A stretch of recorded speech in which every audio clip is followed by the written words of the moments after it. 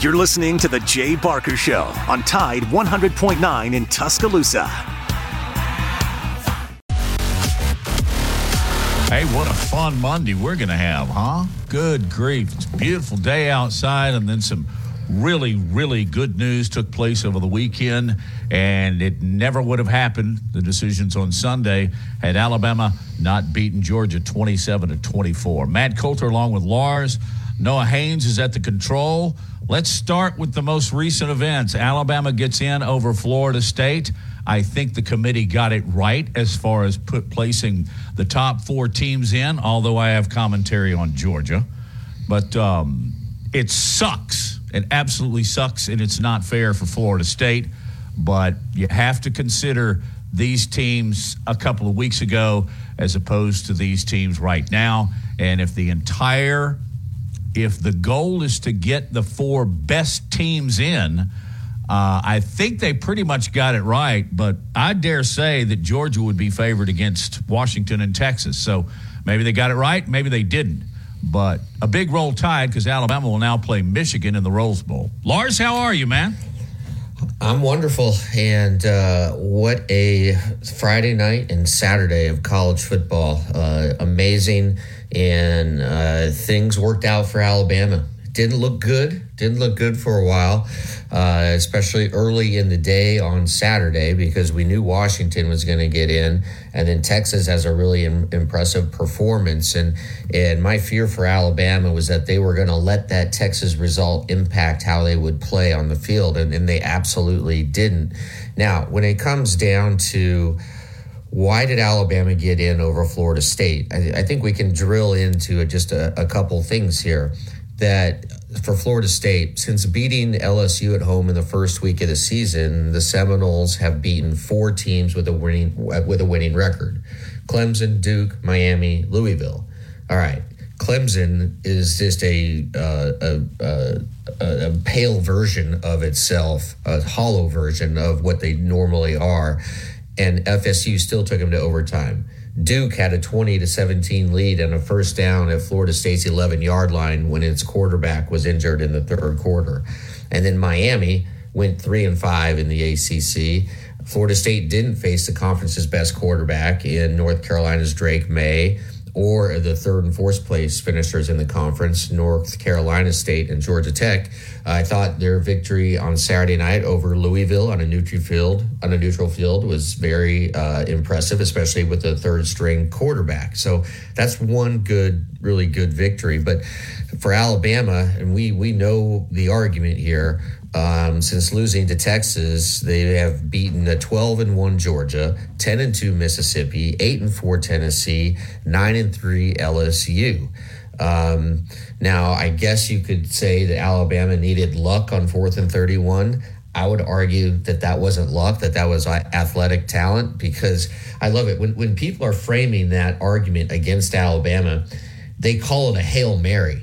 That was not a Hail Mary, Matt. I mean, we've discussed this at length. That was not a Hail Mary. That was a beautiful throw by Jalen Milroe, and a great play by the wide receiver.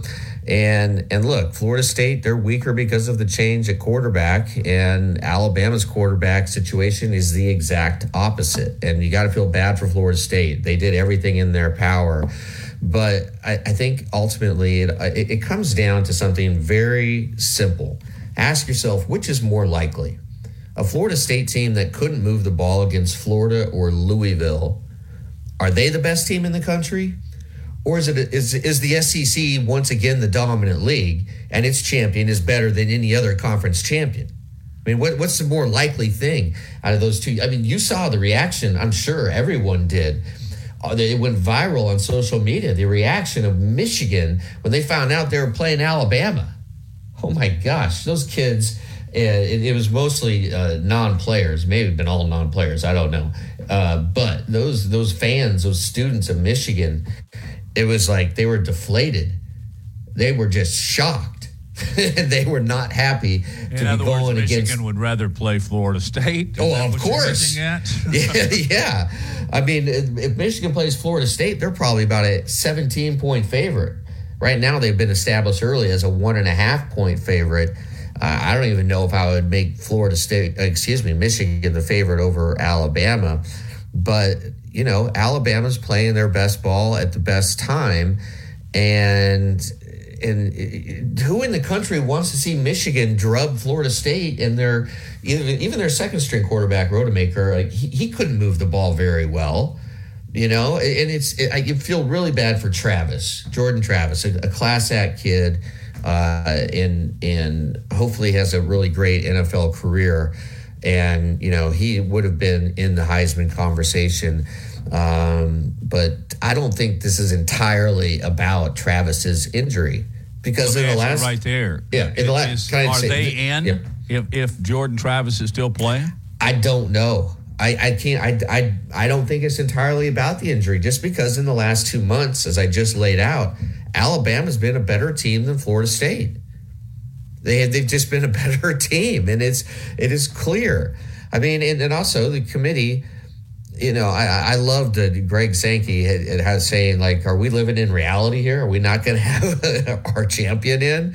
I think SEC has won 13 of the last 17 national championships. They've been in every CFP national championship game. They've been represented in every game except one. I just, and I think it was the very first one, Ohio State. Maybe I'm wrong on that. Ohio State, Oregon, maybe not the first one, but anyway, it's just clear that they made the right call. And the thing is, they made the hard call, because the easy thing would have been just say, well, all the games were played on the field. Florida State didn't lose. They won their conference. They deserve to be in. So sometimes the hard thing in life is actually the right thing. And I think the committee did the hard thing, which was the right thing. They got the best team in. And if Alabama were to play Florida State, I think that they might be a 7 or 8 point favorite if that were to occur. But it's not. Michigan, Alabama in the Rose Bowl, and the Sugar Bowl will have Washington and Texas. So it's set up for the playoffs. It happened in Alabama's favor, but they didn't get a lot of help, Louisville could have won. That was kind of a painful game to watch, by the way. But anyway, want to talk about the Alabama-Georgia game, because Alabama won their 30th Southeastern Conference championship Saturday night in Atlanta, and they were the better team. And I know Georgia went in a 6-point favorite, but Alabama was better on just about every single phase of the game. And, man, they had them coached up. And they had some offensive plays. And then they gave Beck some different looks. Of course, so did Georgia. Really, really good championship game played between two really good, talented, athletic teams, and two that were really, really well coached. But in the end, what is the old saying about coaches and their protege? Is, I taught you everything you know. I didn't teach you everything I know. I think Saban, with a couple of things that he did and challenging Kirby with timeouts and no timeouts and that kind of thing and going for it on fourth. How about that fourth down? Anyway, we can get into that because we have got a lot on our plate here at lunch, and we're going to get into all of it. We will start here in just a few minutes as ABC 3340's Jeff Spiegel will be joining us, and then later on in our second hour, it'll be Nick Kelly from the Tuscaloosa News. We are bringing you Big Noon Sports on a sunny, fall-like afternoon, December 4th. Stick around. This is going to be a lot of fun.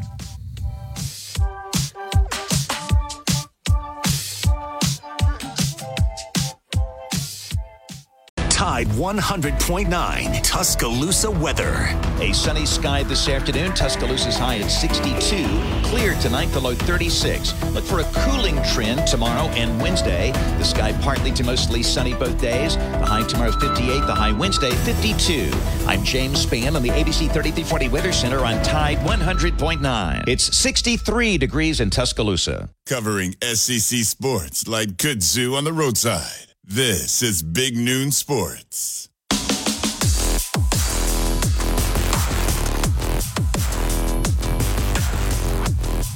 Big Noon Sports being presented by Haley Sansing, the Miracle Mortgage Worker. welcome you back into the program. Also welcome in Jeff Spiegel from ABC 3340. Jeff, what a great weekend. I mean, just all the way around. That was a whole lot of fun, especially unless you're a Seminoles fan. How are you, Jeff? Really good, Matt. I'm eating my lunch. I've got those Ritz crackers and some peanut butter, and I'm drinking a Sun-Kissed Orange zero sugar. Have you ever had one of those? They're pretty good. I've had the Sun-Kissed, I think it was Sun Drop that Dale Earnhardt Sr. used to drink all the way. But this is a Sun-Kissed. Yeah. That's, no, but I'll try it. I love fruity soft drinks because I like the Sun-Kissed a lot. Grey Pico is unbelievable. Sun Drop brings back some good memories. We used to have a Sun Drop bottling place in Coleman County. I think it was off Highway 69 going out towards Fairview. And my mom really loved those, so we get that by the case and bring them back, and those were so good. That's all I drank when I was a kid. Well, wait a minute, I did drink some milk occasionally, but I didn't drink Sun Drop from morning to midnight. But I drank a lot of it. Well, you probably wouldn't be the same person if you'd done that. But anyway, we could start in a whole lot of directions, but the most recent events in college football was the playoff rankings. It absolutely said at the top of the hour, I'll probably say it a few more times, it absolutely sucks for Florida State. But I think their goal to get the best teams in ousted them and allowed Alabama to get in number 4. Your thoughts? Well, I think they picked the 4 best teams, and I think they picked the best 4 deserving teams. Florida State is not a good football team without Jordan Travis. I mean, look, if you want evidence that the committee made the right choice, look at Michigan's reaction when they announced they were going to have to play Alabama, and the groans that came, from the Michigan, football program. It's like when Nick Saban was introduced as the head football coach, and he said, we want to put a football team on the field where the other team says, I don't want to play those guys.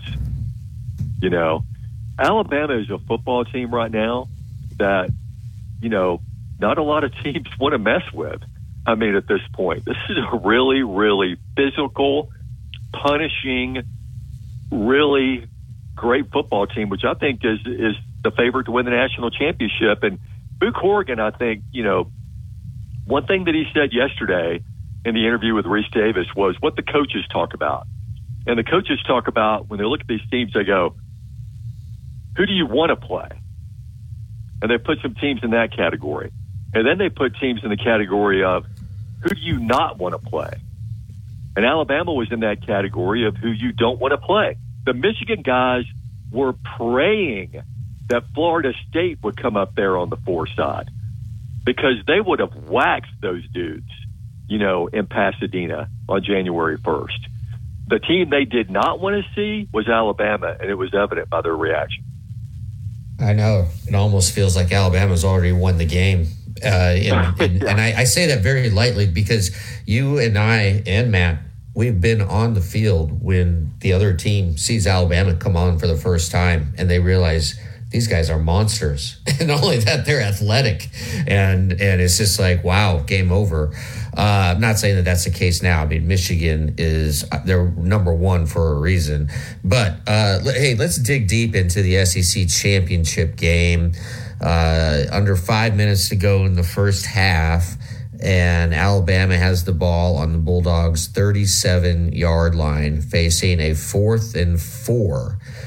Now, head coach or Nick Saban sends his offense back onto the field, and then kept the offense on the field, tries to draw him off sides, timeout. Then you think, okay, for sure he's going to kick it. No, offense comes back and ends up hitting Bond for a big game, and that was, to me, that was the sort of key sequence of the game. I mean, you could make arguments for a couple other sequences, but that just seemed out of character for Saban to go for it there on fourth down. Were you surprised by that? And do you attach as much significance to it as I do? Well, I thought Lane Kiffin was on the headset, right? And calling that stuff. But yeah, I mean, it just shows the confidence and the belief, that he has in this football team. Chris Lowe wrote Saturday that on Friday, Saban talked to his football team and he gave a passionate speech, about how much he believed in this team. And then Lowe said something happens that really never happens, after a meeting like that. The football team stood up and they applauded. I think this team connects with Nick Saban more so than any other team he's ever had. I think it's the best coaching job he's ever done. And so he knew those guys were going to convert that 4th and 4. I mean, after what he saw in the Iron Bowl when they converted a 4th and 31, you think he wasn't going to believe they could convert a 4th and 4? And then, of course, coincidentally, it's the same connection who converted the 4th and 4. And then you're right, they strike with that 15-yard, with a touchdown pass to Burton. And so I think the two biggest drives in the game were that one, and then in the fourth quarter when Georgia scored to make it 20-17, and then they answer by going right back down the field, and Milroe does that little Mahomes flip, to Bond again for another first down on 3rd and 2. Those are the two biggest drives in the game to me. And Saban addressed him afterwards. He said we had two hellacious drives, and really all three of Alabama's touchdown drives were quite impressive. And he started a little slow, but Monroe really came on. In key situations, he made key plays. He made key runs, especially late. And then the passes he made, the Mahomes-like flip to Isaiah Bond was just such an intellectual. He waited for somebody to finally get open. He moved around in the pocket, and then he flipped it to him. That was big time. And, of course, so was the fourth down play, which CBS went bonkers over. I don't know if I want to dive into that pool. It's a sewer. CBS was not a very – their announcers finally, as I guess they've gotten to everybody in the nation except me, but they got to me on Saturday. But let's not go down that road. All right. What were some other areas of Alabama's football team that really impressed you against Georgia, Jeff? I think the way they ran the football on Georgia, which Georgia's been susceptible to the run all year. So maybe that wasn't a huge surprise, but the way they shut down the run and the way they just, they were the more physical football team. And, it's one of those where the final score doesn't indicate, the margin, between these two teams. Alabama was, clearly the better team. And I think another thing that worked against Florida State Saturday night, we were working on putting together our stories, Matt, after the game was over. And we had the Florida State, Louisville game on. And I was thinking, and I knew that was going to be the case. And I knew our guys were going to be watching that game. And I go, we're not going to be able to get any work done because everyone's just going to be glued to that set and watching that game. But it was such an incredibly boring, undramatic, poorly played football game. The worst thing that could have happened to Florida State was following the SEC championship game and how compelling it was with the display that both of those teams put on that night. Having said that, though, on the way home from the game, I'm thinking, well, they're going to put Florida State in because, they've never left an undefeated, Power 5 conference champion home. But then when I woke up Sunday morning, I said, no, they're going to do the right thing. They're going to put Alabama in. And they did. And, of course, when you put Alabama in, you got to put Texas in. But I think this is the best 4-team field that the college football playoffs ever had. I think it's the most balanced. I mean, there are some people who think Alabama is going to, run Michigan right off the football field at the Rose Bowl, and that could be true. But I think these are the four best teams, that possibly they've ever come up with for the playoff. I definitely think they got it right as well. What about the Alabama defense and what they did with Bowers especially? Do you think Bowers was not 100%? And at least at the beginning of the game, I know that Downs was mostly matched up on Bowers, and I believe that was kind of the way it went for the majority of the game. Just your thoughts on how Downs did and just the defensive strategy to limit Georgia to its lowest point total of the season and also their lowest rushing total of the season, just 78 yards. Well, Bowers caught that first pass of the game and broke off a big run, and you're thinking, holy cow. And then they go 83 yards on the first drive. But there was a moment where, Bowers caught a pass from Beck, and then Malachi Moore dropped him for a 3-yard loss.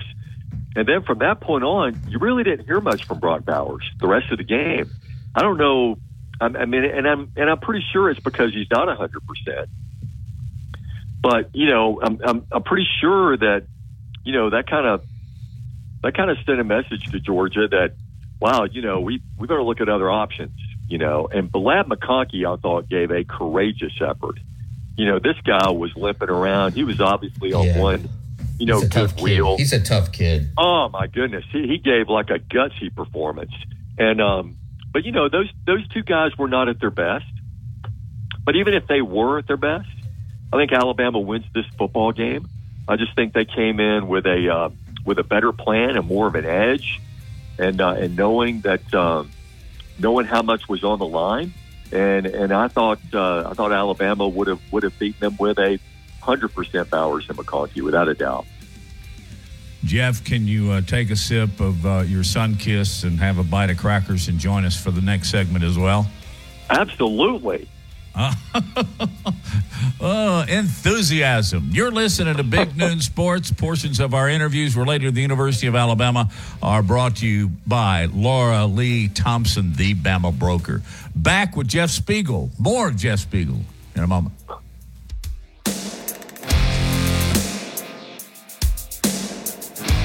Sports talk in Alabama. This is Big Noon Sports. And our guest is Jeff Spiegel, television legend in the state of Alabama in Birmingham and a couple other stops along the way. But he is with ABC 3340, and he joins us. Jeff, you just think about the progression of this Alabama team over the year. And, you point to Jalen Milroe, and I point a lot to Terrion Arnold. Man, has he improved. But so have the Lions on both sides. But I think it kind of falls below the praise of the players. This coaching staff has coached this team up. And I think that Tommy Rees has grown. He is now just significant in his play calling. And then Kevin Steele, hats off to what he's done all year, particularly Saturday night. You just assess some of the coaches as far as Alabama is concerned, please. Yeah, it's been pretty amazing. I mean, after the South Florida game, people were ready to, run Tommy Rees out of town on a rail. And the defense has been, terrific all year long, and it's had Kevin Steele's name written on it, from the word go. Even the Texas loss, you can't hang that all on the defense. But the offense has just come miles. And where I think this team has really, grown the most is on the offensive line. J.C. Latham and Tyler Booker, those guys self-admittedly, were talking a little too much at SEC Media Days and then early on in the year about things they were going to do, and then the things they said they were going to do were not coming to fruition early. And so what they decided to do was kind of stop talking and then start, working on getting better and helping out their brother on the line, Caden Proctor, who was really, really struggling at left tackle and was catching a lot of heat, from media and from fans. And the way this offensive line has come together and the way they were, pushing that Georgia defensive line around, knocking people on their backsides, they have just come miles, from week 1, 2, and 3. Yeah, other than Jalen Milroe, I find Caden Proctor the most fascinating personal story on this team. I want to talk about the coaches, Kirby Smart, Nick Saban. Saban is now 5-1 against Kirby. And David Pollock, the former All-American at Georgia, who I really like. He was on ESPN, and I hate the fact that he got let go there. But he tweeted after the game, he said, I know this is going to tick people off, but Georgia beat Georgia tonight. Missed field goal, turnover inside the 20, too many penalties. And he was just saying that basically that the better team didn't win. But is it like the fact that, and also Alabama missed a field goal too, right? Like Alabama did not have its A game. Jalen Milroe he missed a couple throws that he has been hitting. However, all that being said, is Alabama still like in the minds of these Georgia players if they're committing these uncharacteristic mistakes and penalties? And has it sort of been just, even though Georgia has won back-to-back national titles, there's a little bit of I don't want to say big brother, little brother, but there's a dynamic that is really starting to take shape between these two programs. Well, for the longest time, there was a long stretch during Nick's winning streak over Kirby Smart, where Georgia had the lead in these games, and this just could not close. I mean, I can't remember what the stat was, but it was mind-boggling, like how many minutes in these games that Georgia had led, and they came up with a goose egg, in the win column. And so for a long time, it was like, well, Nick's in Kirby's head, and I remember doing a Zoom call with David Pollock, one time about that, and he pretty much admitted that, yeah, I mean, probably so. He probably is in Kirby's head. But then, Kirby wins the national championship game. And everybody's kind of thinking the narrative is, well, Kirby's, broken through the glass ceiling. He's now, he's the guy, Well, I mean, Nick proved Saturday night that, he's still the guy. He's still the GOAT, as the fans were like chanting at him as he left the field Saturday. But it's just, Nick is, until Nick decides to step down, that is always going to be a thorn in Kirby's side. You said something earlier, and I want you to elaborate on it about team, about the way Nick Saban feels about the 2023 Alabama Crimson Tide. And the post-game comments that he made there on the field at Mercedes-Benz Dome, he used the word team about 6 times, and then he duplicated it in his post-game interviews from the podium. But you said this. You said you think he likes this Alabama team more than his 15 previous, and I tend to agree with it. Could you expand on that? Yeah, well, I mean, it's been the most criticized team, in his era, I think. It's a team that after the Texas and South Florida games, I mean, there were a lot of naysayers. When you're at the sports office here at a TV station, you got a lot of people who come through this office, and they give a lot of different opinions. And there were more than 2 or 3 people who come in and they go, "Hey, that Milroe guy's not the answer." Okay, well, I mean, there are people who are coaching him up who probably know more than you do, but that's your opinion. And then there was one person who came in and said, "You know what? There's something about this team. They're going to win the SEC championship." And I go, well, there's a take. That may be a little too positive, but yeah, I get it. But the thing about this team is that, and when I said the team connected with Nick Saban more than any other team he's had, they're also connected with each other. I mean, and that's important. Sark mentioned that about his Texas team, and I think it's really true with Nick's team too, is that, as cliche as it may sound, when they're in the trenches, man, they're fighting for each other. And, they're looking after each other's back. And there's no There's no finger pointing when things go wrong. You know, and there's celebration, a team celebration when things are going right. And to win a national championship, you don't have to have that, but to be a national championship team that people are going to remember for a long, long time, you've got to have that. That's absolutely necessary. There have been plenty of teams that have won championships with a bunch of unselfish guys, and they do it with talent. But the teams that win a national title and play unselfishly, like this team is playing right now, will go down in history as one of the greatest Alabama teams if they can finish the deal. Yeah, and it just feels like it would be cosmic justice if Alabama plays Texas in the national championship game in Texas, right? And it just feels like that could happen. I think and I think fans really like this team too, because early in the season, you know, even going against Mississippi, Tennessee, LSU, there was real doubt whether or not Alabama was going to win those games. Or, I mean, they could win by 30 or they could lose by 15, you know? Yeah. We just didn't know at that point. And just reviewing the season, Jeff, was there a key moment for you when things changed, or the first time you're like, oh, this team has a chance to be very special? Because we didn't see that early. There was, and I remember exactly when it happened. Exactly when it happened. It was the Ole Miss game, and Jalen Milroe dropped back to throw, and there's an Ole Miss guy bearing down on him and is gonna light him up.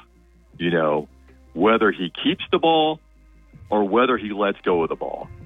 And he let go of the ball, and he did. He got lit up, and it was a strike to Jalen Hale in the back of the end zone. And Jalen was down, you know, for a little while. He got shook up. But when he stood in there and he took that, it kind of, to me, I mean, that one play kind of just, that galvanized that team, you know, for that game. And I think, I think I said this the week after that game about that play, is that you may look back at the end of the year, and that may be the turning point, you know, in the Jalen Milroe era, because it just, and the guys talked about it after the game about, you know, how they respected him anyway going into the game. They respected like what he had gone through and the leadership that he had provided. But that play to stand in there and take that hit and throw that touchdown pass, I thought that was a huge, huge moment in the 2023 season for sure. Yeah, I vividly remember that play. Great. Matt, you and I talked about it a lot. Yeah. It's a great point, and nothing will galvanize a team when they see their quarterback say, I'm going to take one for the team, and then and then it's a successful play, not to mention a touchdown. So they all go, this guy's with us because we're taking hits every play. Wow, that guy just took a shellacking.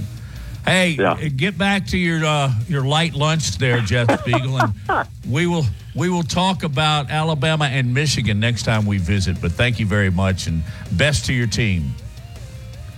Hey, I really appreciate y'all, and have a good day. Thanks, Jeff.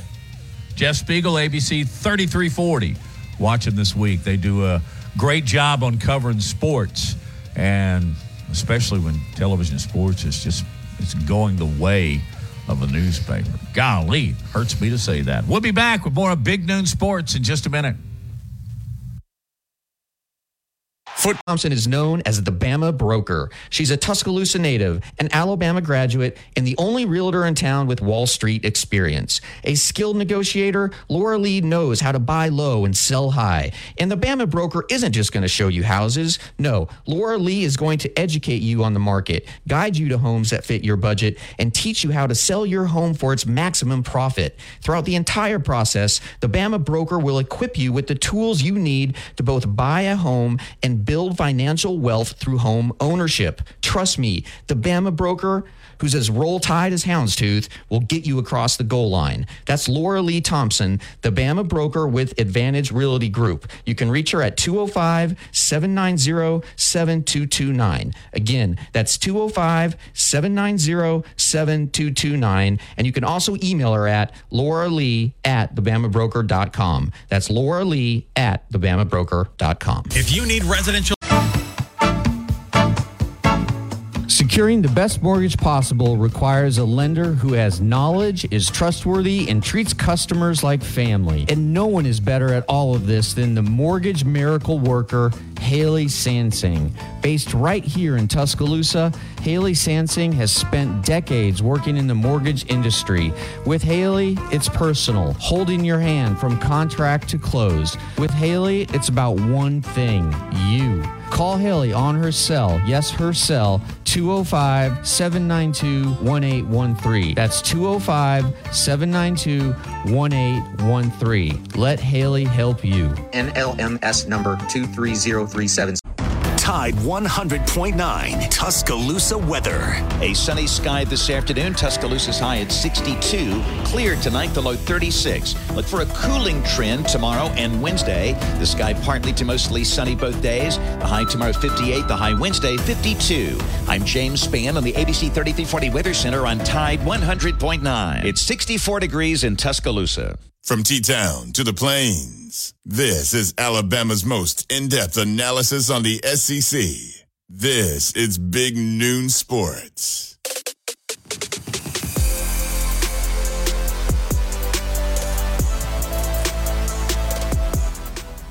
We won the SEC. You know, we beat the number one team in the country, which everybody thought on the committee was the number one team in the country. And they won 29 straight games. So if we needed to do something to pass the eye test, I guess that probably contributed to it significantly. And if you really want the four best teams to compete, the four most deserving teams that have progressed throughout the season. You know, we're not the same team we were when we played Texas. We're not the same team that when we played South Florida. So I don't think we should be considered as that team right now. And I think people should look at the whole body of work in terms of what the team was able to accomplish and what they were able to do. And I think this team is one of the... Nick Saban, that's following his 27-24 win over Georgia, making the case for Alabama. Then just a little over 12 hours later, hey, what he said came true. And Alabama is the fourth best team in the nation according to the CFP rankings, and they will play Michigan. So Nick Saban has just coached Alabama up, and he said something. He said, we're not the same team as we were as Texas. And unfortunately, being left out, Florida State's not the same team they were prior to Travis Jordan. I feel for them, but in the overall scheme of things, they got it right. And I think they had to show some courage in doing it this way, Lars. Yeah, as I mentioned earlier, sometimes the hard decision is the right decision. And I know this was extremely hard for the committee because you don't want to penalize a team just because of an injury. But then you also have to ask yourself the question, who has a better shot of winning the national championship? The team that just beat the two-time defending national champion that had a 29-game winning streak, and they beat them, in my view, in pretty convincing fashion. I think you mentioned earlier, Matt, the score wasn't necessarily reflective of what was going on the field. I agree with you. And just how sort of mundane and average that Florida State has looked ever since Travis has gone down. And again, it's not fair, but to Florida State, and I feel horrible for them. I really do. But you know what they can do? They can pull a Central Florida, and just declare themselves. They win their bowl game, And by the way, they're going to get throttled. But they win their bowl game against Georgia. I think Georgia's already a double-digit favorite, or close to. Hey, declare yourself national champion, or have like Golf Magazine declare you national champion, and you can hang the banner. But you mentioned earlier, and I want to circle back to it, that you had some thoughts just on Georgia and where they fit. It just, it sucks for them too. Maybe not as much as Florida State, but I mean, this team had won 29 straight games, two back-to-back national championships. That win streak was the best ever in the history of the best conference, in the Southeastern Conference. And by the way, they had a chance to win this thing. By golly, I'll footnote right now, did not want to see Carson Beck in Georgia get the football back, and Jalen Milroe saw to that. But I think Georgia has a little, and Kirby Smart mentioned it in some comments since the SEC championship game, that he felt like that they should still be in. And I think, if you were an attorney presenting the case in court, I think you could make a really good argument. But the biggest argument is, did they get the best four? I would say probably not, because I think Georgia would beat Washington and maybe even Texas. But we all know that's not going to happen. And I don't know about Michigan. They're physical, run game oriented with a good passing when needed to pass quarterback is going to present problems for anybody they play. I guess that's what Vegas thinks too. They've made them a 1.5 favorite against Alabama. Yeah, Michigan though, they did not look impressive against Iowa. They had some big play on special teams, and I don't know if you saw this, Matt, but the Iowa kid who ran like over 100 yards. He missed the original tackle on that long punt return in the second quarter, and he ends up like he's on the ground, and the Michigan guy, who's really fast, is just going straight up the field. I think it was number 4 for Iowa, runs him down at the 2-yard line, and there was a little movement going on Twitter or X that give this kid the Heisman Trophy. Nobody knows what his name is, but this is the greatest effort play I maybe have ever seen in my life. Michigan, they're going to try to jam the ball down Alabama's throat. That is just what they're going to do. It's going to be power football, power. And then they're going to ask J.J. McCarthy to make a throw here and there. And he has really improved a lot. It'll just be – this will be just a quintessential Big Ten Midwest team going against SEC's finest in the South. Southern football against Midwestern Northern football played out in the Rose Bowl. And with 2 iconic programs, I can't wait. I mean, it's going to be so special. So special, the fact that it's out in the Rose Bowl. What a matchup between coaches, too. That's a really cool part, too. Yeah. There's so many storylines. Love it. Hey, next hour from the Tuscaloosa News, Nick Kelly will be joining us. And as we go to our top of the hour break, I want to remind you about the Elvis tribute band. Jerome Jackson will be at Druid City. Tickets are available at druidcity.com. Town Square Media, which is Tide 100.9, our affiliate in Tuscaloosa, is a big part of that. So order your tickets now. And we go to the top of the hour on Big Noon Sports.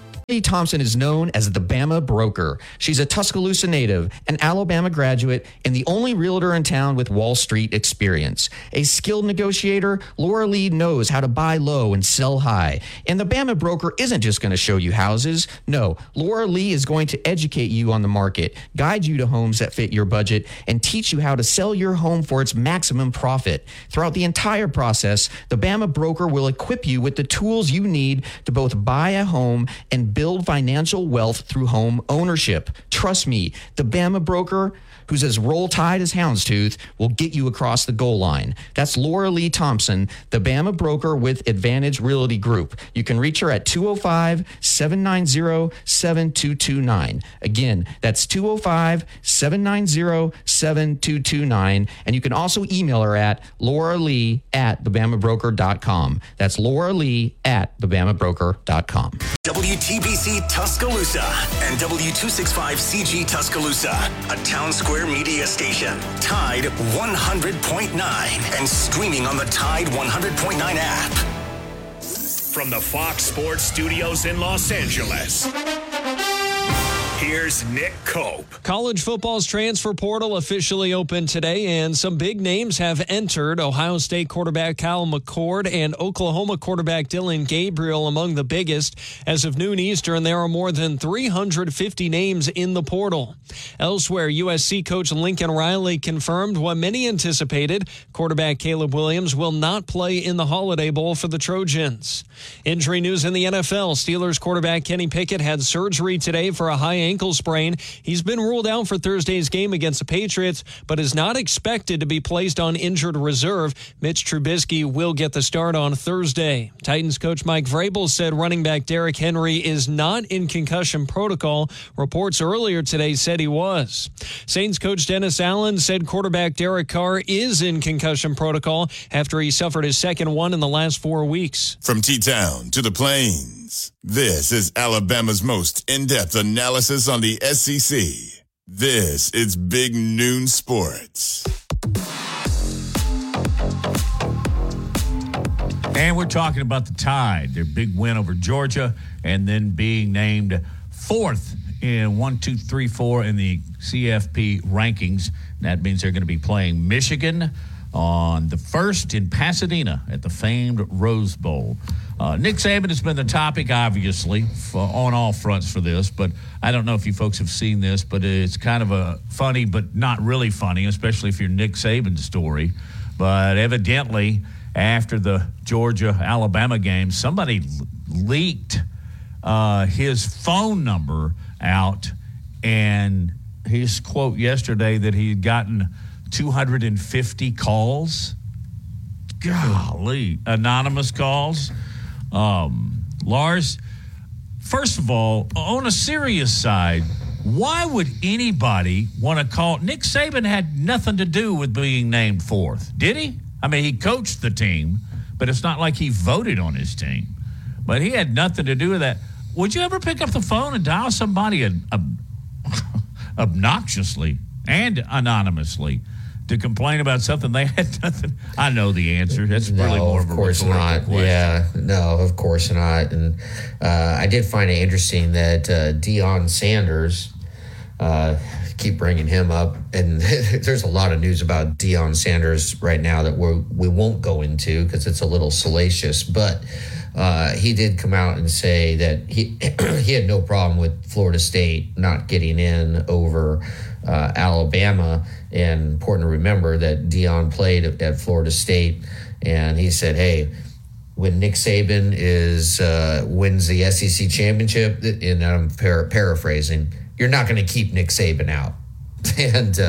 And I kind of feel, that's right. And, going back to what you mentioned at the end of last hour, too, I hate it that Georgia can't be a part of all of this, because it would have been so fun to see if they could do something that hasn't been done since the 30s, and that is win 3 straight championships. And I believe it was Minnesota in like 34, 35, and 36. Yeah. That was 3 in a row. Go back and that's been and I think the last team that had a really good shot at doing that was my Nebraska Cornhuskers.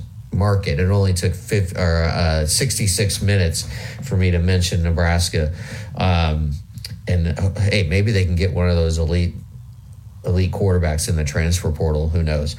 However, it would have been a really interesting storyline to follow, and that's why next year it'll just be I'm so anticipating the 12-team playoff because, yes, we're going to have debates, around 11, 12, 13, and 14, right? The seeds there, the teams positioning themselves and angling for the last couple slots, but it will be far less. There will be far less import and impact and meaning as opposed to what we had to go through this year.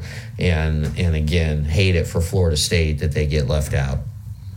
You're listening to Big Noon Sports, and you can call in, of course, at 205-342-9904, and that's exactly what Steve has done. Steve, welcome to the show. What's on your mind? Good morning, mi amigos.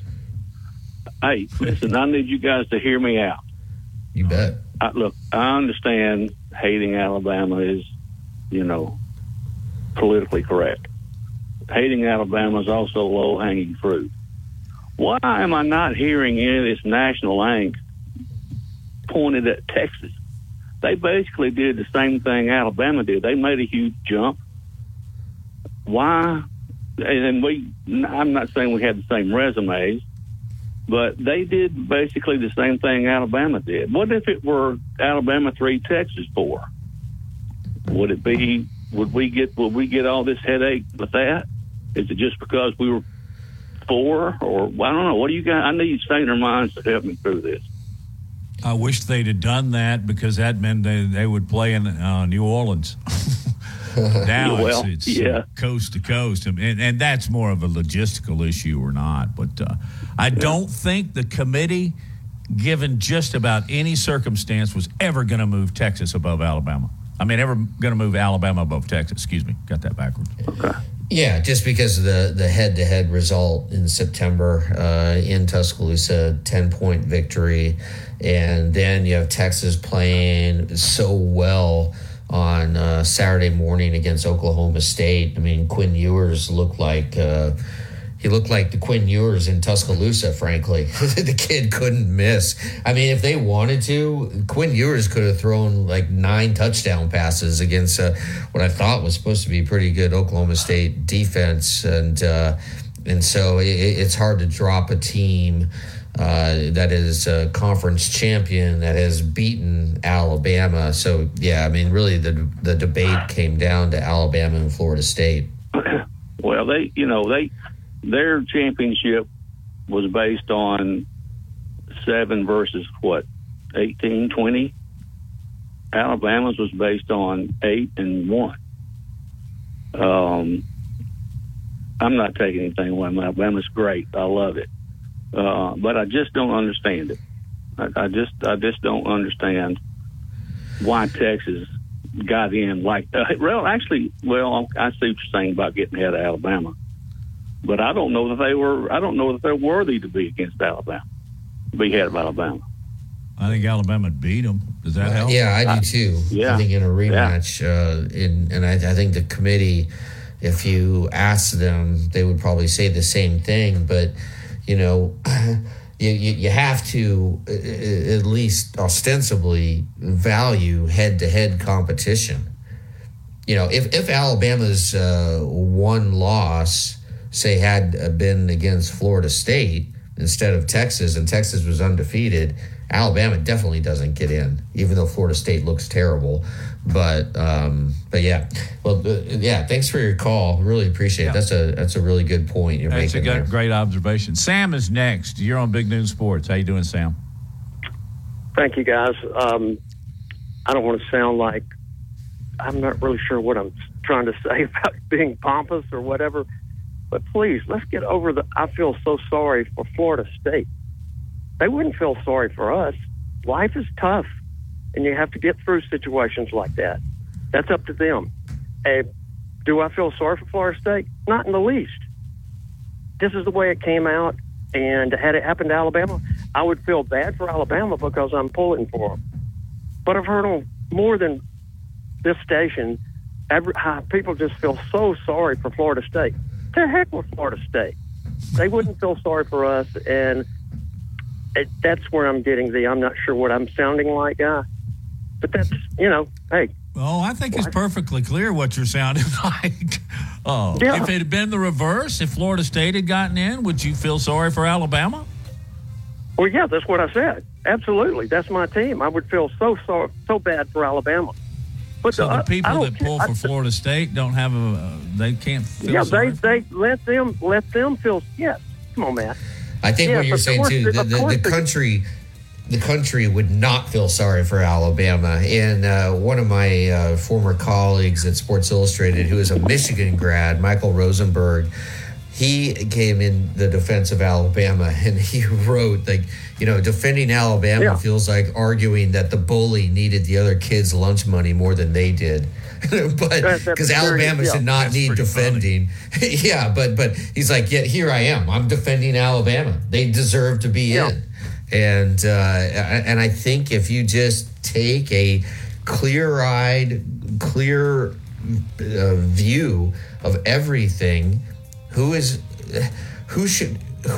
what presents Michigan a better game? Who will give Michigan a better game? Alabama or Florida State?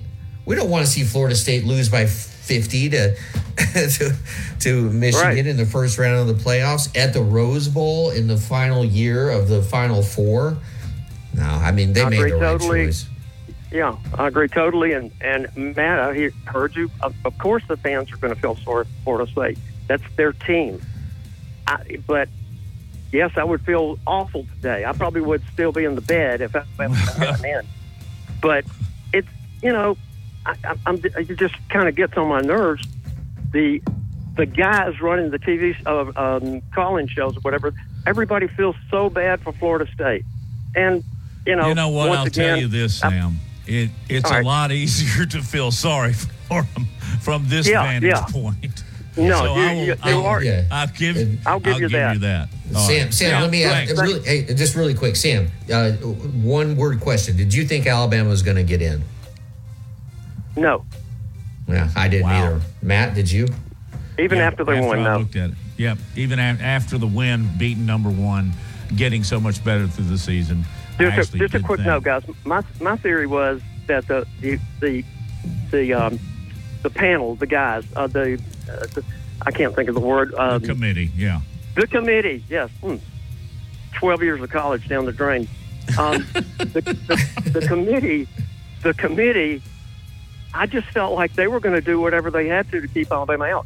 And that's probably some, feeling that I have that's ridiculous, but I really felt like they were going to do whatever they could based on the last 4 weeks of ratings, and they wanted Florida State to get in, and they just didn't. Anyway, Sam, call good more show, often. Guys. You need to use that. Please, Sam, call in. That was great stuff. Please call in. All right. Thank you, Let's guys. take a break. You bet. T-News, Nick Kelly up next on Big Noon Sports.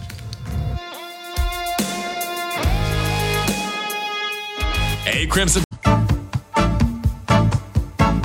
Securing the best mortgage possible requires a lender who has knowledge, is trustworthy, and treats customers like family. And no one is better at all of this than the mortgage miracle worker, Haley Sansing. Based right here in Tuscaloosa, Haley Sansing has spent decades working in the mortgage industry. With Haley, it's personal, holding your hand from contract to close. With Haley, it's about one thing, you. Call Haley on her cell, yes, her cell, 205-792-1813. That's 205-792-1813. Let Haley help you. NLMS number 230376. Tide 100.9 Tuscaloosa weather. A sunny sky this afternoon. Tuscaloosa's high at 62. Clear tonight, the low 36. Look for a cooling trend tomorrow and Wednesday. The sky partly to mostly sunny both days. The high tomorrow 58. The high Wednesday 52. I'm James Spann on the ABC 3340 Weather Center on Tide 100.9. It's 64 degrees in Tuscaloosa. More Big Noon Sports coming up.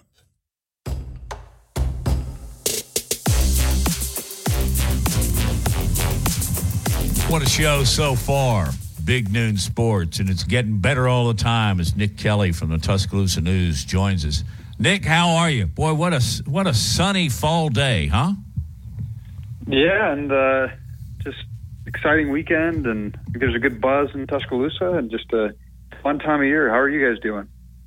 Fantastic. I mean, everything has worked as far as Alabama is concerned. Everything's worked in their favor, and I think they're deserving. Do you? I do, and I think, frankly, all 5 teams were probably deserving, including Florida State. It's just a shame that it has to be 4. I think the committee wishes it could have done what the coaches poll did, and I think they had Alabama and Texas tied at 4 in the final ranking. So, it's unfortunate that I think a good team in Florida State has to get left out because they earned it, frankly. I mean, it's a team that went undefeated, but the committee could only pick 4 teams and had to make a tough choice. Nick, let's kind of start digging into the SEC championship game. Just your big picture thoughts, and did anything surprise you about how the action unfolded? Good question. I mean, obviously a big win. I think the crowd was really solid. Alabama, I think this year has experienced a resurgence of sorts with its fandom. And just Bryant Denny, I think, was more electric this year. I think that was even reflected in Atlanta. I mean, still there are more Bulldogs fans there, but Alabama was louder than it's, I think, been in recent championship games in Atlanta for the SEC. And so I think there was a good energy there. I think overall, just Alabama played how we thought they could play. But I think the real impressive thing was how the defense did, to me, against the likes of Brock Bowers, Ladd McConkey, Carson Beck, who didn't get pressured much at all this season. The defense was fantastic at times. It had a few moments where it probably would want back, but there were some really great moments, like Malachi Moore when he tackled Brock Bowers for a loss that I think set up the sack that Dallas Turner had. I believe that was in the first half. And then, I mean, Caleb Downs was fantastic in coverage against Brock Bowers. You had great linebacker play from the likes of John Campbell, Ante Lawson, Bryce Marshall. I mean, just there are so many things to like about that effort, and really just about where this team is at. Not perfect, but there's a lot to like, and I think a lot of encouraging things to keep building on for their playoff game against Michigan.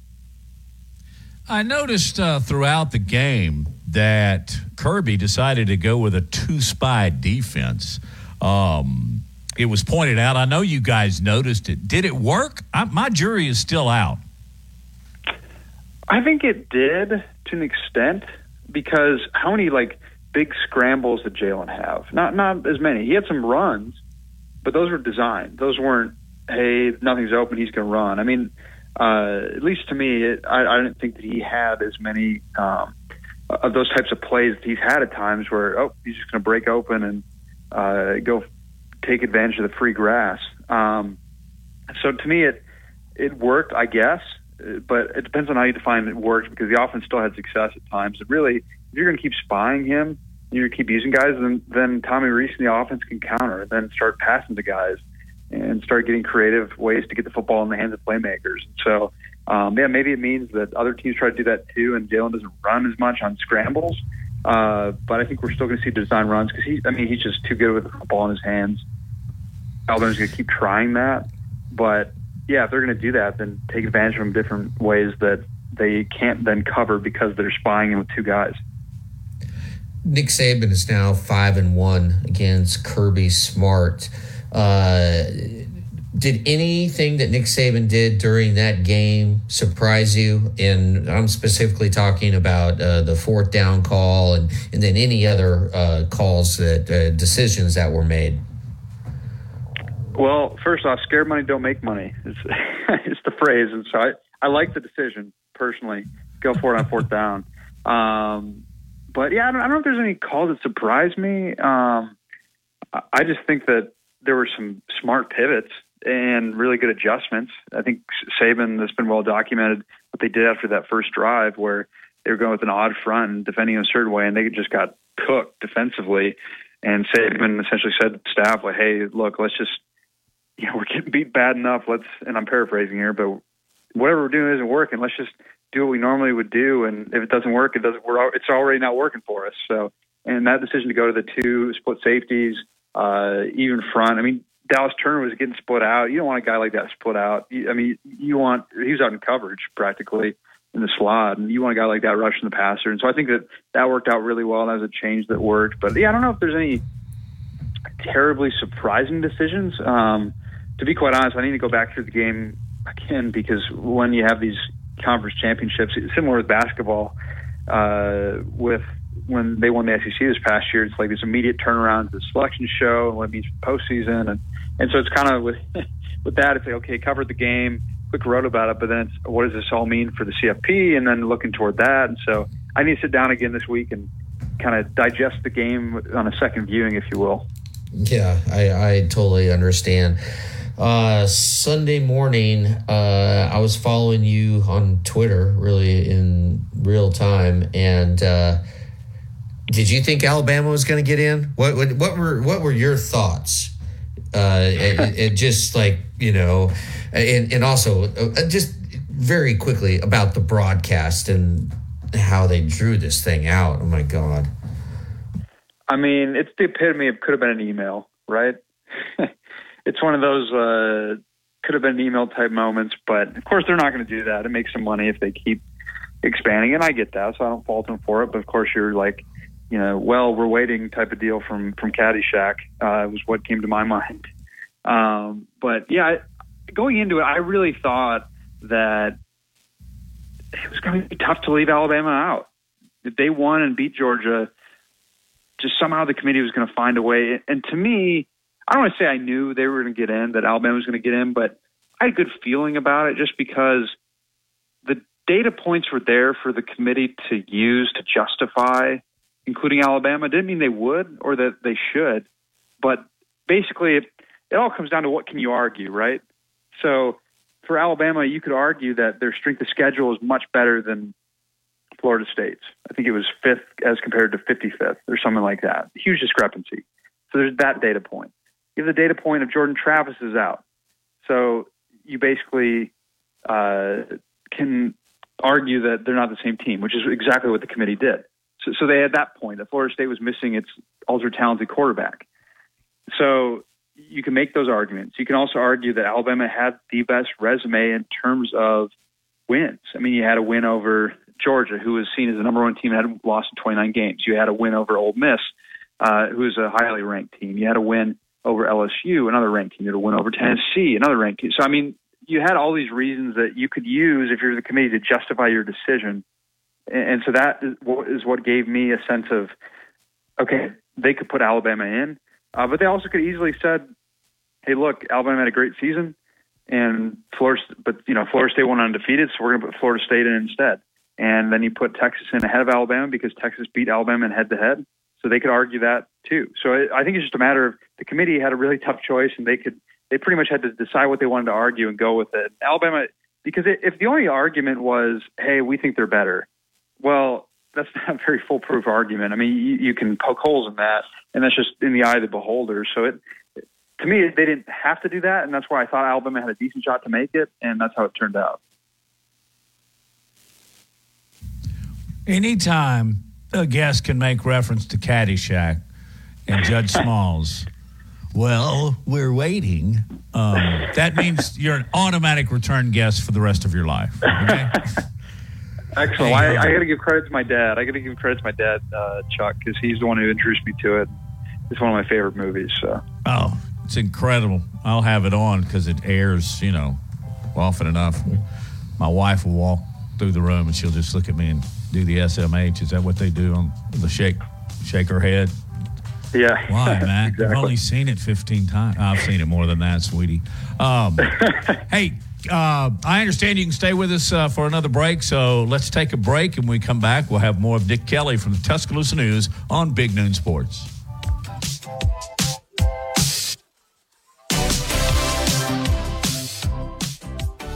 Haley Thompson is known as the Bama Broker. She's a Tuscaloosa native, an Alabama graduate, and the only realtor in town with Wall Street experience. A skilled negotiator, Laura Lee knows how to buy low and sell high. And the Bama Broker isn't just going to show you houses. No, Laura Lee is going to educate you on the market, guide you to homes that fit your budget, and teach you how to sell your home for its maximum profit. Throughout the entire process, the Bama Broker will equip you with the tools you need to both buy a home and build build financial wealth through home ownership. Trust me, the Bama broker, who's as Roll Tide as houndstooth, will get you across the goal line. That's Laura Lee Thompson, the Bama broker with Advantage Realty Group. You can reach her at 205-790-7229. Again, that's 205-790-7229. And you can also email her at lauralee@thebamabroker.com. That's lauralee@thebamabroker.com. This is the Big Noon Sports Network.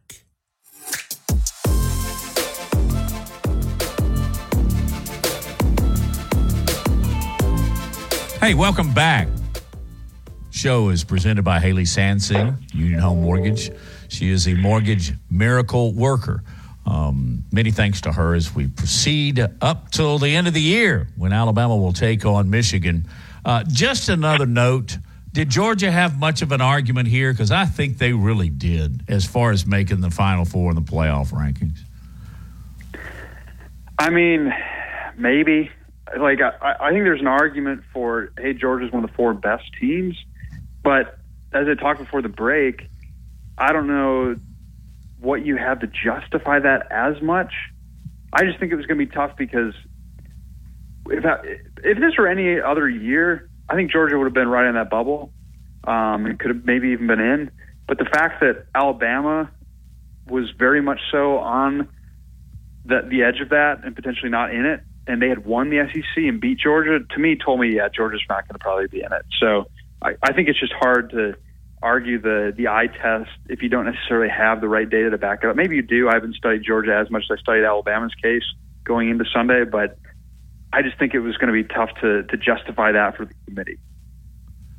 Well, the ultimate tiebreaker there, if there's going to be a 4th, it's going to be Alabama because they won it head-to-head and won the championship. Right. They're 30th in Crimson Tide history, which is, by the way, a little mind-boggling when you think about that as well. So I wanted to ask you something.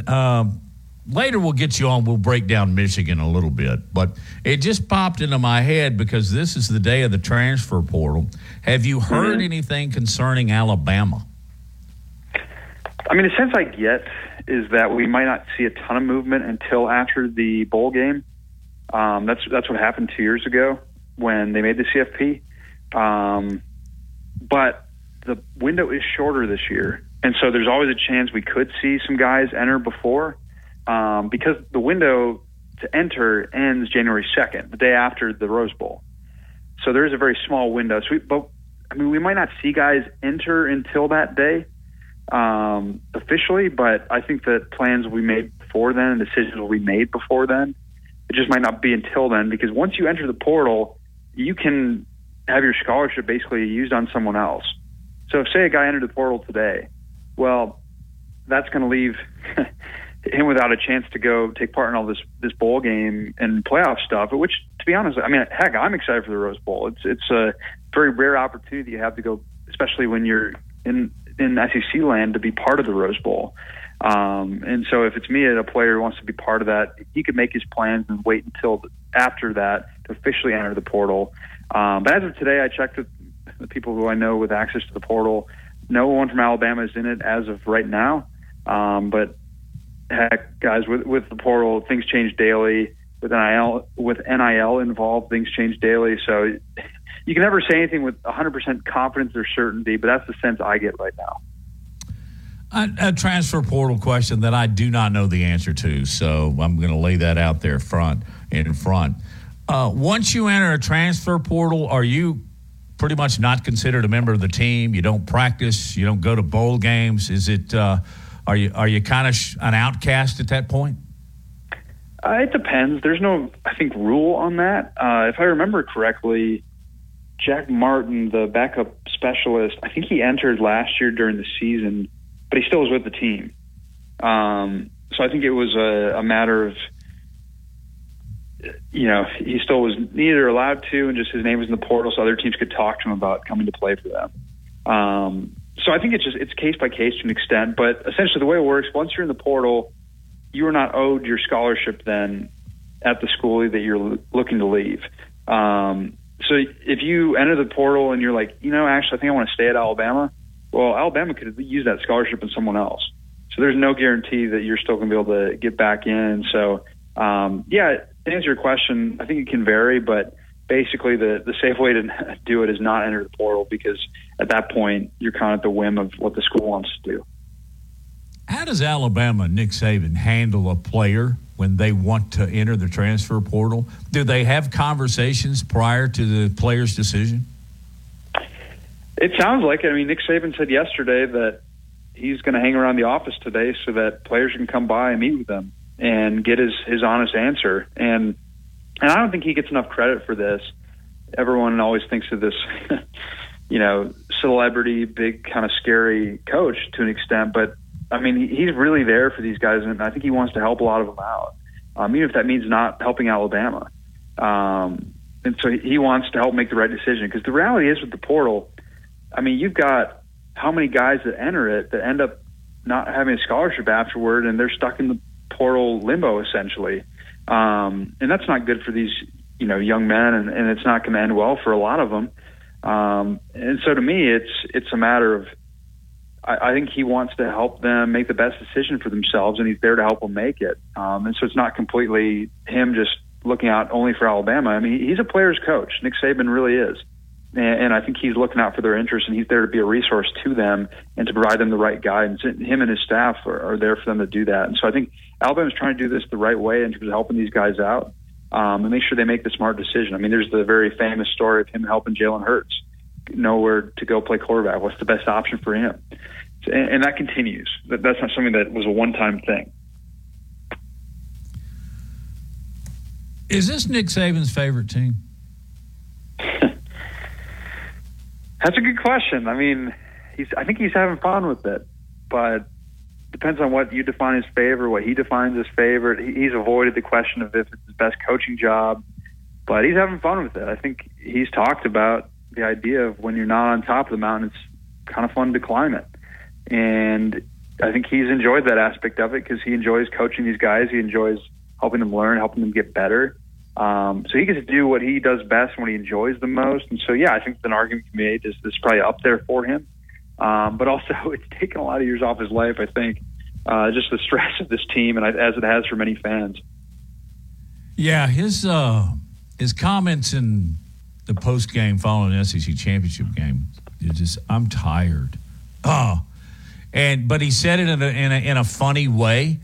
But yeah. I believe this team, if nothing else, has made Saban coach more than perhaps he had with some of the other teams in the past.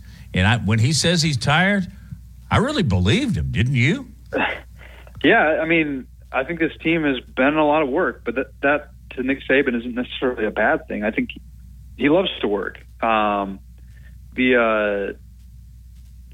element of getting to instruct guys and even put in extra work, I think he enjoys that. So I don't think that him being tired is necessarily an indictment on Alabama or something. I think it's just a matter of he's had to work more, but I think he preferred it that way. Well, we all know in our walks of life, working hard and having success, that's a great tired. Yeah. No doubt. No doubt.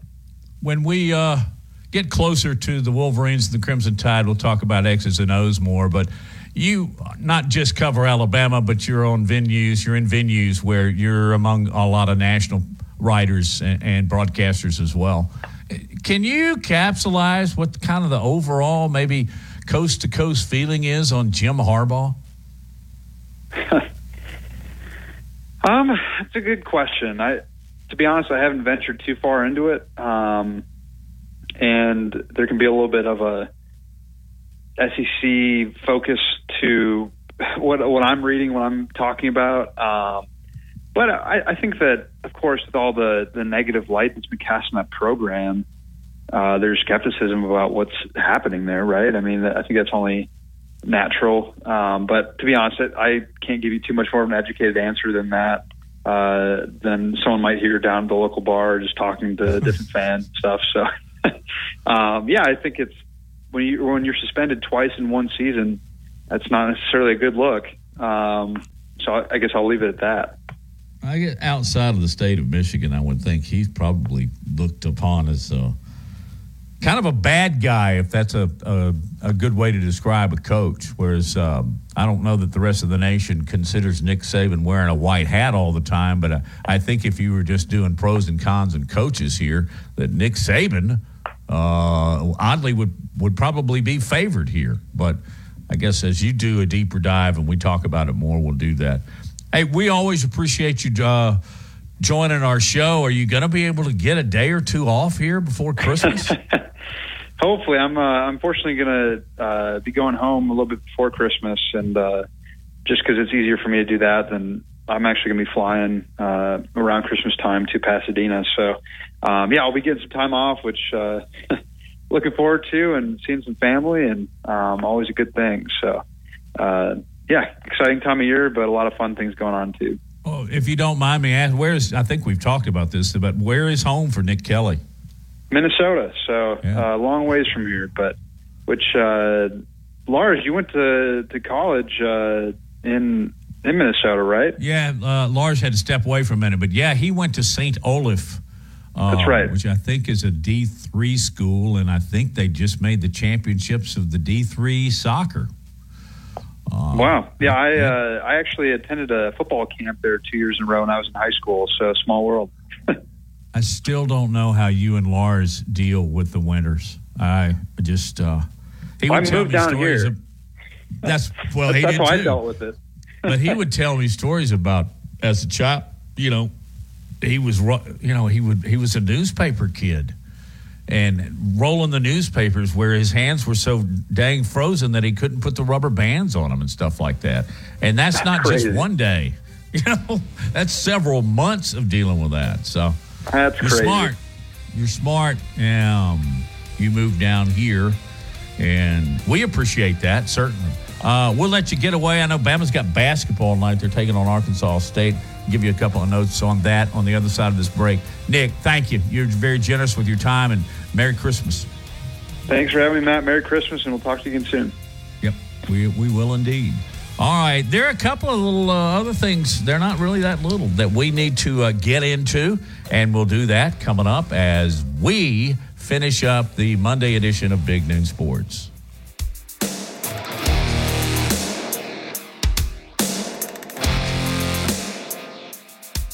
Tide 100.9 Tuscaloosa weather. A sunny sky this afternoon. Tuscaloosa's high at 62. Clear tonight, the low 36. Look for a cooling trend tomorrow and Wednesday. The sky partly to mostly sunny both days. The high tomorrow is 58. The high Wednesday, 52. I'm James Spann on the ABC 3340 Weather Center on Tide 100.9. It's 64 degrees in Tuscaloosa. Covering SEC sports like kudzu on the roadside. This is Big Noon Sports.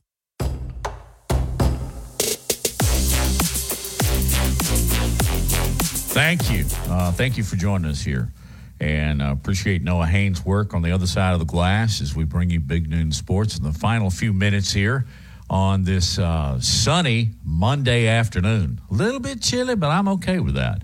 Hey, I wanted to just make a note here on the rankings according to the College Football Playoff, Committee. We know that it went Michigan, Washington, Texas, Alabama, Florida State. I thought it was also interesting that the coaches poll went Michigan, Washington, Texas, Alabama. I think it may have been noted that the coaches also put Texas, Alabama in a tie, and I guess that allows now then Florida State would still be fifth. But the Associated Press, which is generally comprised of broadcasters and sports journalists from around the nation, okay? They went Michigan, Washington, Texas, Florida State, Alabama as their poll. And I took that of note because I think, and perhaps that they really, really believe that Florida State was fourth. You would like to think that. But I think that there's been something that's been talked about for many years now with Nick Saban at the helm, to Capstone, and that there is an Alabama fatigue nationally. Of course, we don't care. In fact, I think most of us embrace it. If you don't like us, that's okay. There's a reason you don't like us, because you can't beat us. So I just wondered if the national media had maybe a little more empathy for Florida State than they would Alabama as far as just the overall voting in their poll. Of course, their poll has different criteria.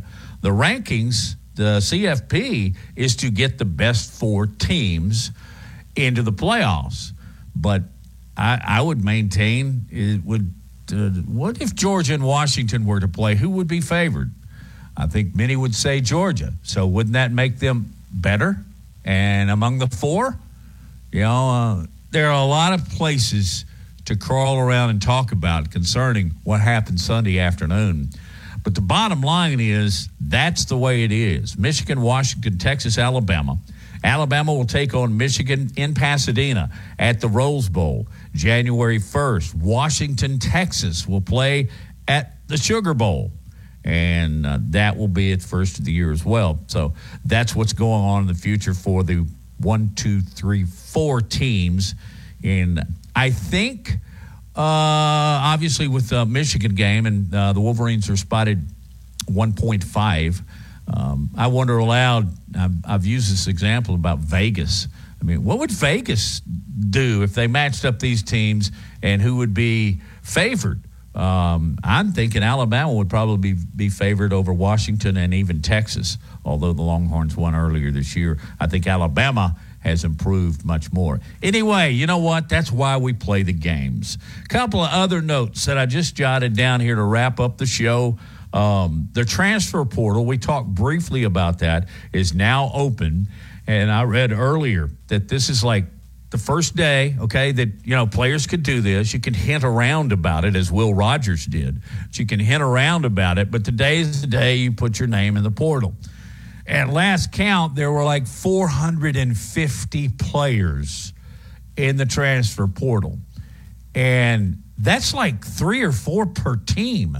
Now, some teams have a lot more than others, and like Alabama, nobody has entered the portal yet. But you've got quarterbacks, the top 3 I mentioned as far as recognition. Ohio State quarterback Kyle McCord entered the transfer portal. Huh? I mean, wow. Well, you got a chance to probably go out and compete for another national championship next year. But he's in the portal. Mississippi State quarterback Will Rogers is in the portal. He announced a couple of weeks ago his intention to do that. I do wonder if the change of coaches there in Starkville, Mississippi, to a pass-oriented coach to one that was very typically close to the belt, close to the vest. Maybe he'll go back. I don't know. But he did transfer without hesitation. Another one that really surprised me, Dillon Gabriel at Oklahoma. Usually when these quarterbacks enter a transfer portal, even though it's hard to believe, they started every game of the year, okay? McCord may have been banged up a couple, but they started every game of the year, yet they're still transferring from programs that are competing for conference and national championships.